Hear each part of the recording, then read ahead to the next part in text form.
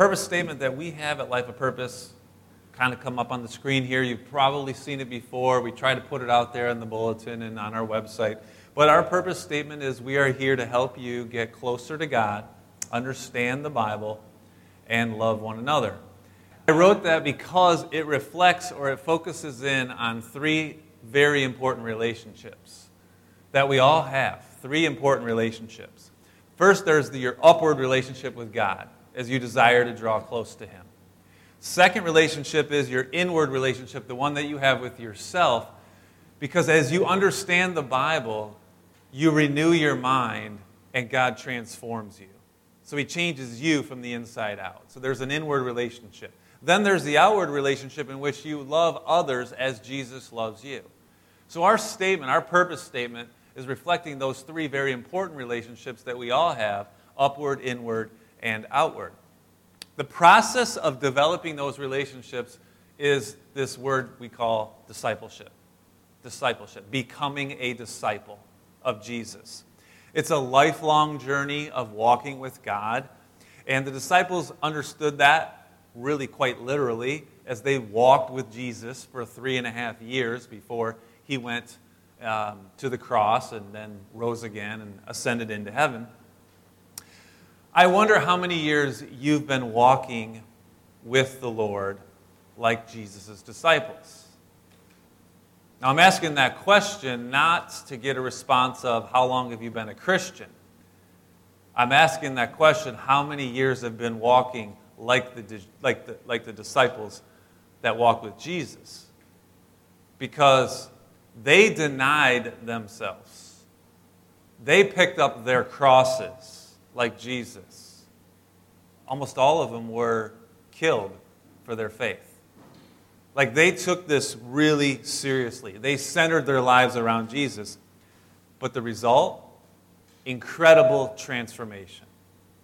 When you read the Gospels, when you read Matthew, Mark, Luke, and John, you see 12 disciples and then many more whose lives were centered around Jesus, and God changed them forever.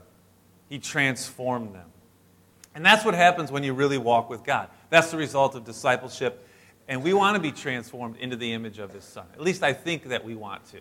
I look around here at Life of Purpose and I say, hey, these are folks that really do truly want to be more like Jesus. And less like, the self that you used to be. Because we're all in Christ, the new creation. Amen? 2 Corinthians 3:18. I want you to try to memorize it. I know some of you tell me all the time, I'm not very good at memorizing verses in the Bible. But if you can memorize lyrics to a song, you can memorize one verse in the Bible. 2 Corinthians 3:18, this is what it says. And we all, notice it doesn't say, and just Pastor Matt, or just the pastor, or just the elders, or just the leaders. It says we all, that's Paul writing to this church, and we all, and then he says, with unveiled face. Now he's referring to a guy you're familiar with. Moses. Because remember, Moses put a veil on his face because he radiated God's glory. He was in the presence of God. His face shone kind of like the sun, if you will. There was this light just coming off of him. And he put a veil on. Not because his face was too bright, but because his glory was fading away. But we have a different glory on us. A glory that doesn't fade away. So we can, with unveiled face, it says we can behold, which really is a word that means reflect. We reflect the glory of the Lord. That's why we're singing, the glory of the Lord. To God be the glory. And we are being transformed into the same image that is of Jesus from one degree of glory to another. Or as some translations say, from glory to glory. From one degree of glory. From unfading glory to fading glory. From fading glory to unfading glory. And this all comes from the Lord who is Spirit. This is God working in your life. You can't do this on your own. You can't make this up. And then the verse that comes before it, many of us love, where the Spirit of the Lord is, there is what? Freedom. That's right. There is freedom. So if you want to get closer to God, If you want to have greater faith, if you want to improve every relationship in your life, if you want to be more like Jesus, then you got to make a commitment and stick with it. And I think you can do it. You need to make changes, not excuses. You need to put in the work if you want the reward. I mean, just think about it. Did the disciples of Jesus just stroll along with Jesus for 1 hour on a Sunday? No. So coming to church 1 hour every Sunday is not going to get you where you need to go. It's not going to, you got to put in the work. It's an everyday thing, this discipleship.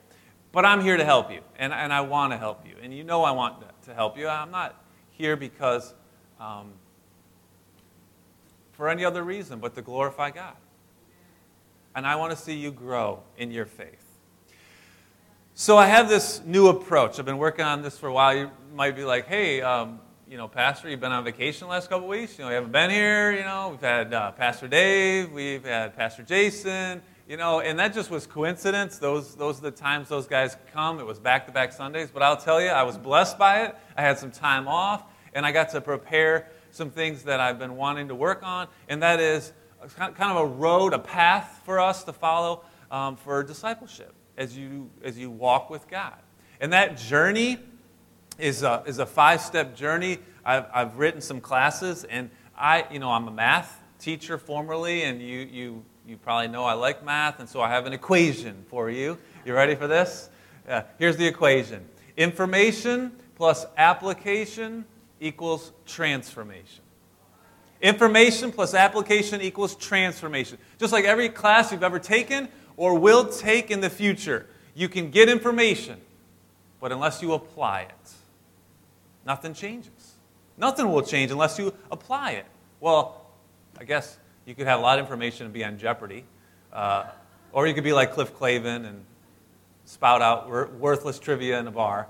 But you want more than that. You're better than that. I know that. But this is an equation that I just made up out of the blue. Jesus had the same equation with his disciples. He gave them information. He taught them in parables. He taught them straightforward.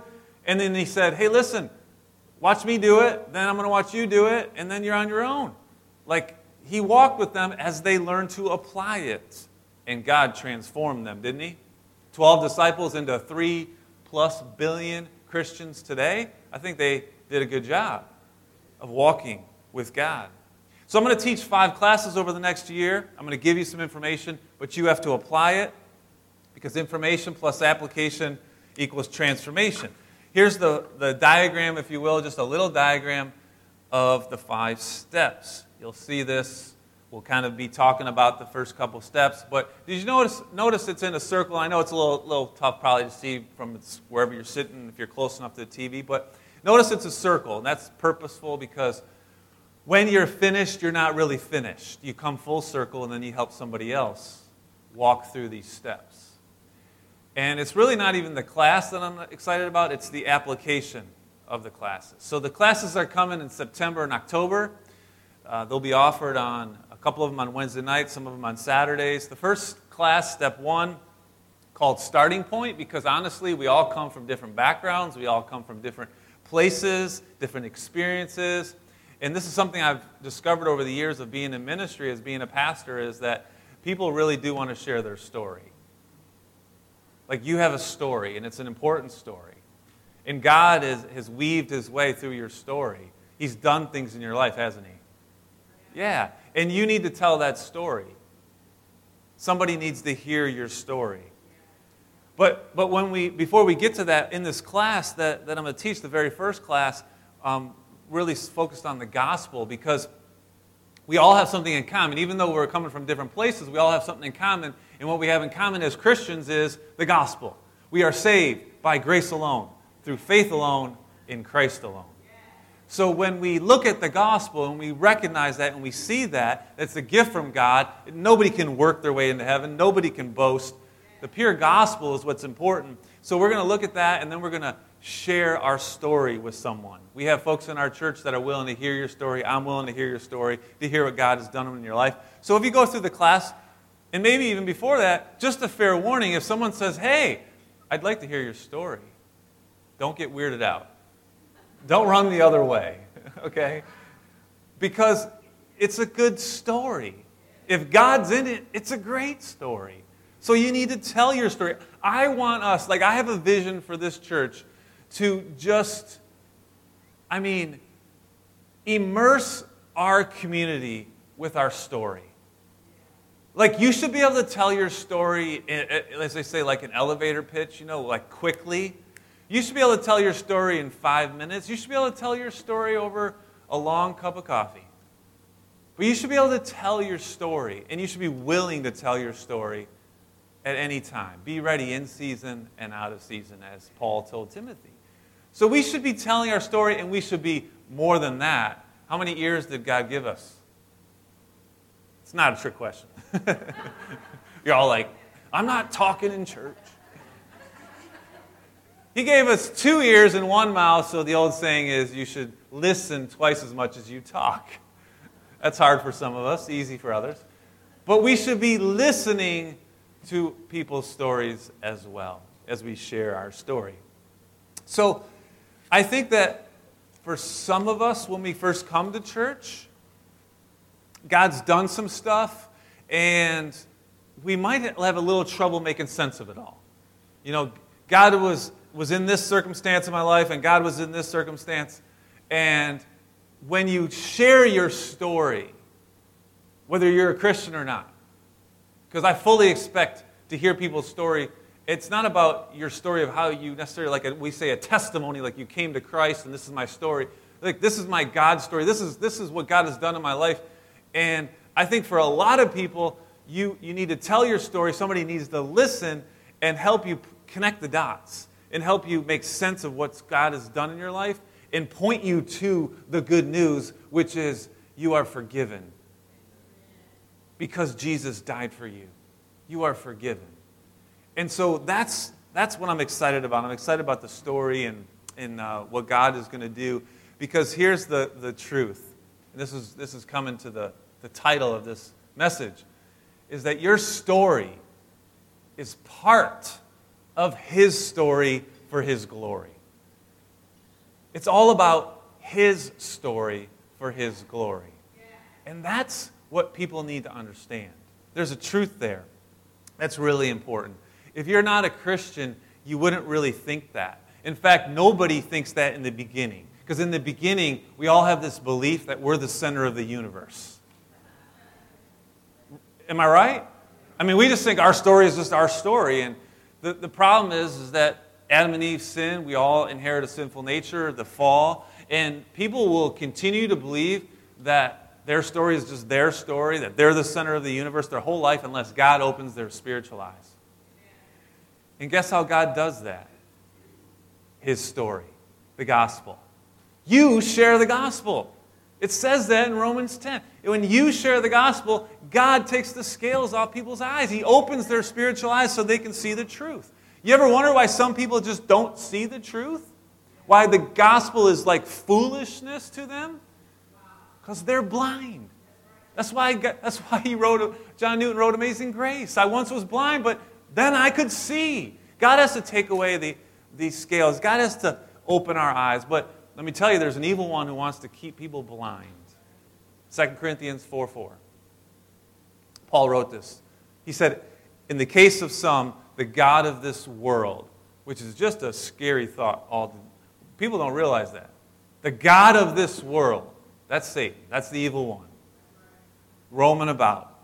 He has blinded the minds. Not that we could see and then Satan blinds us. No, he keeps us blinded. He wants to keep the minds of unbelievers in the dark.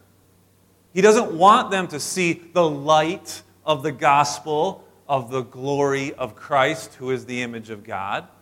We have a terrible darkness all around us, but here's the great news. God can break through darkness and bring light. 2 verses later, Paul points out that before creation, there was nothing but darkness. Read Genesis 1:1, the very beginning of the Bible. In verse 3, God said, let there be light. Out of darkness came light. If God can do that, he can do that in one person. He can bring light. And that's what Paul says in verse 6. For God who said, let light shine out of darkness, quoting Genesis 1:3, he has shown in our hearts to give, to share the light of the knowledge of the glory of God. And where is that glory of God seen? In the face of Jesus Christ. God has given light, his glory, to reflect upon Jesus, to change lives. And what does Jesus say about light? Matthew 5:16, in the same way, let your light shine before others. Boy, I think we sang a song about that today.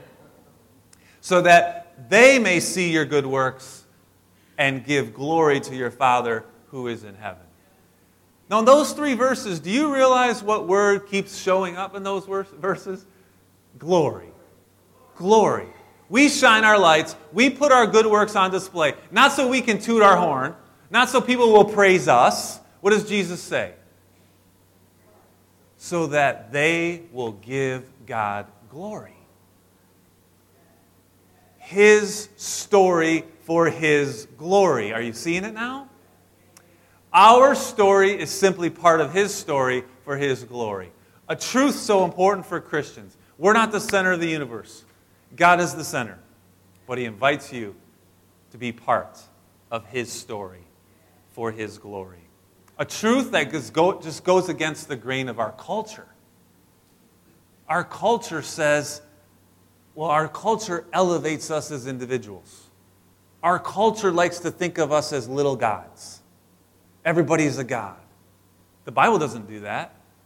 The Bible does not elevate individuals. It elevates God alone. He's the one true God. And if your identity is really in Christ, then you know you're not the cornerstone. You're the little stones that build up the house of God. You're not the head of the body. Jesus is. You're the members of the body of Christ. You're not the Luke Skywalker of the story. Jesus is the hero. You're not the Yoda. Jesus or the Holy Spirit is the guide of the story. I'm sorry for mixing so many metaphors there, but you get my point. Our story is part of his story for his glory. And then look at the Bible. Isn't it fascinating that we have a Bible that has 66 different books, over 30 different authors, written over the course of 1,600 years, but it's telling one story. It's his story for his glory. And I could argue that the main theme of the whole Bible is this, God's glory. I could argue that. But if I did, some of you might call me out. You might be like, hey, Pastor, I was here 10 months ago, November 13th, 2022. You began the journey in Exodus all the way back then.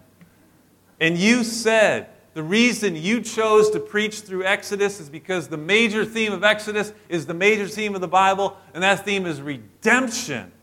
I know some of you are thinking that, and that's why I love you. You're my favorites. I'm giving you a gold star later. But the major theme of the Bible and of Exodus is redemption.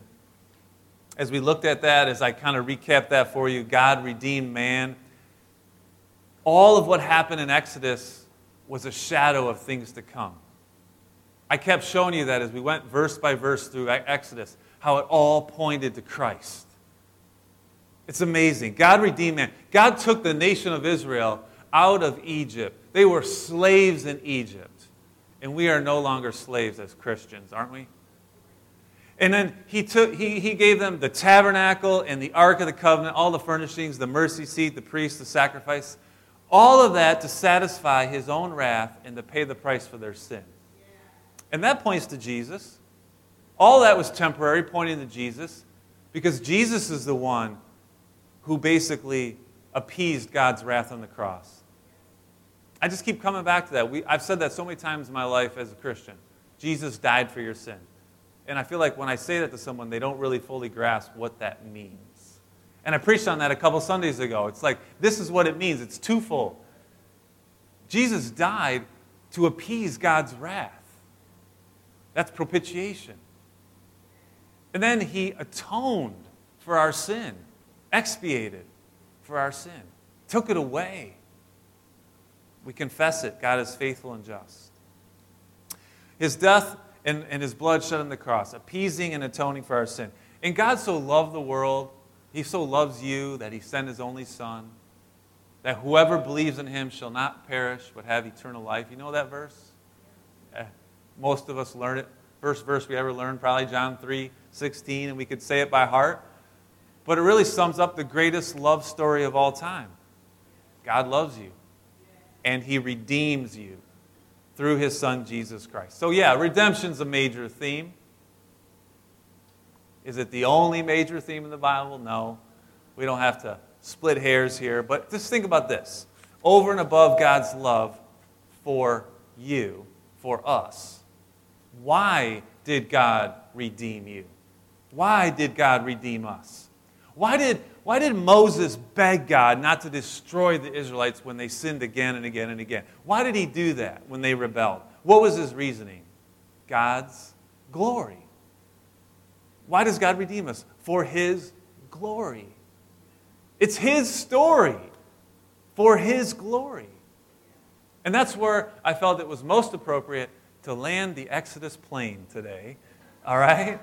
Just a few verses in Exodus to finish this off. And then we're going to kind of slide into a series of messages about discipleship and those steps. But Exodus 33:18, Moses said something. There's songs written about it. Moses said, "Please, God, show me your glory." And God was like, "You can't handle my glory." Maybe I should say that like Jack Nicholson, you know. "You can't handle my glory." I got to work on that. But he gave him a glimpse. He gave him a glimpse. You can read that chapter for yourself. You'll love it. Be encouraged by it. But then the last chapter of Exodus, Exodus 40, verse 34, we saw that the tabernacle was completed and all the furnishings, and we went through that for a few Sundays a little while back. And there was the cloud. The cloud represented God's glory, and it filled the tabernacle. The glory filled the tabernacle. We see that in the temple as well. But then the very last verse of Exodus, the cloud of the Lord was on the tabernacle by day. Fire was on it by night, in sight of all of the house of Israel throughout all their journeys. So God's presence was in the form of his glory. God's glory manifested itself. It was like they could see it physically. And that's how Exodus ends. God's glory. What a wonderful topic to just think about. I mean, some people want to know, what are we going to do in heaven all day? As if there was time in heaven. What are we going to do in heaven? One thing is, we're going to admire God's glory for all of eternity. But why wait until heaven? Why not do it now? Two amazing preachers who preach verse by verse like I do. John Piper, John MacArthur. John Piper, you might know the name. He's out of Minnesota. He, Bethlehem Church and Seminary, preaches verse by verse. I often read what he has to say about, he loves to talk about God's glory. John MacArthur, by the way, John Piper preaching as long as I've been alive. John MacArthur, longer. Grace Community Church out in California. Funny story. One night, woke up at 3 a.m., you know, what do you do when you wake up at 3 a.m.? I tend to try to pray. Sometimes I do grab my phone and I start, reading about things that are on my mind or scripture, reading the Bible. I happen to be reading some sermons.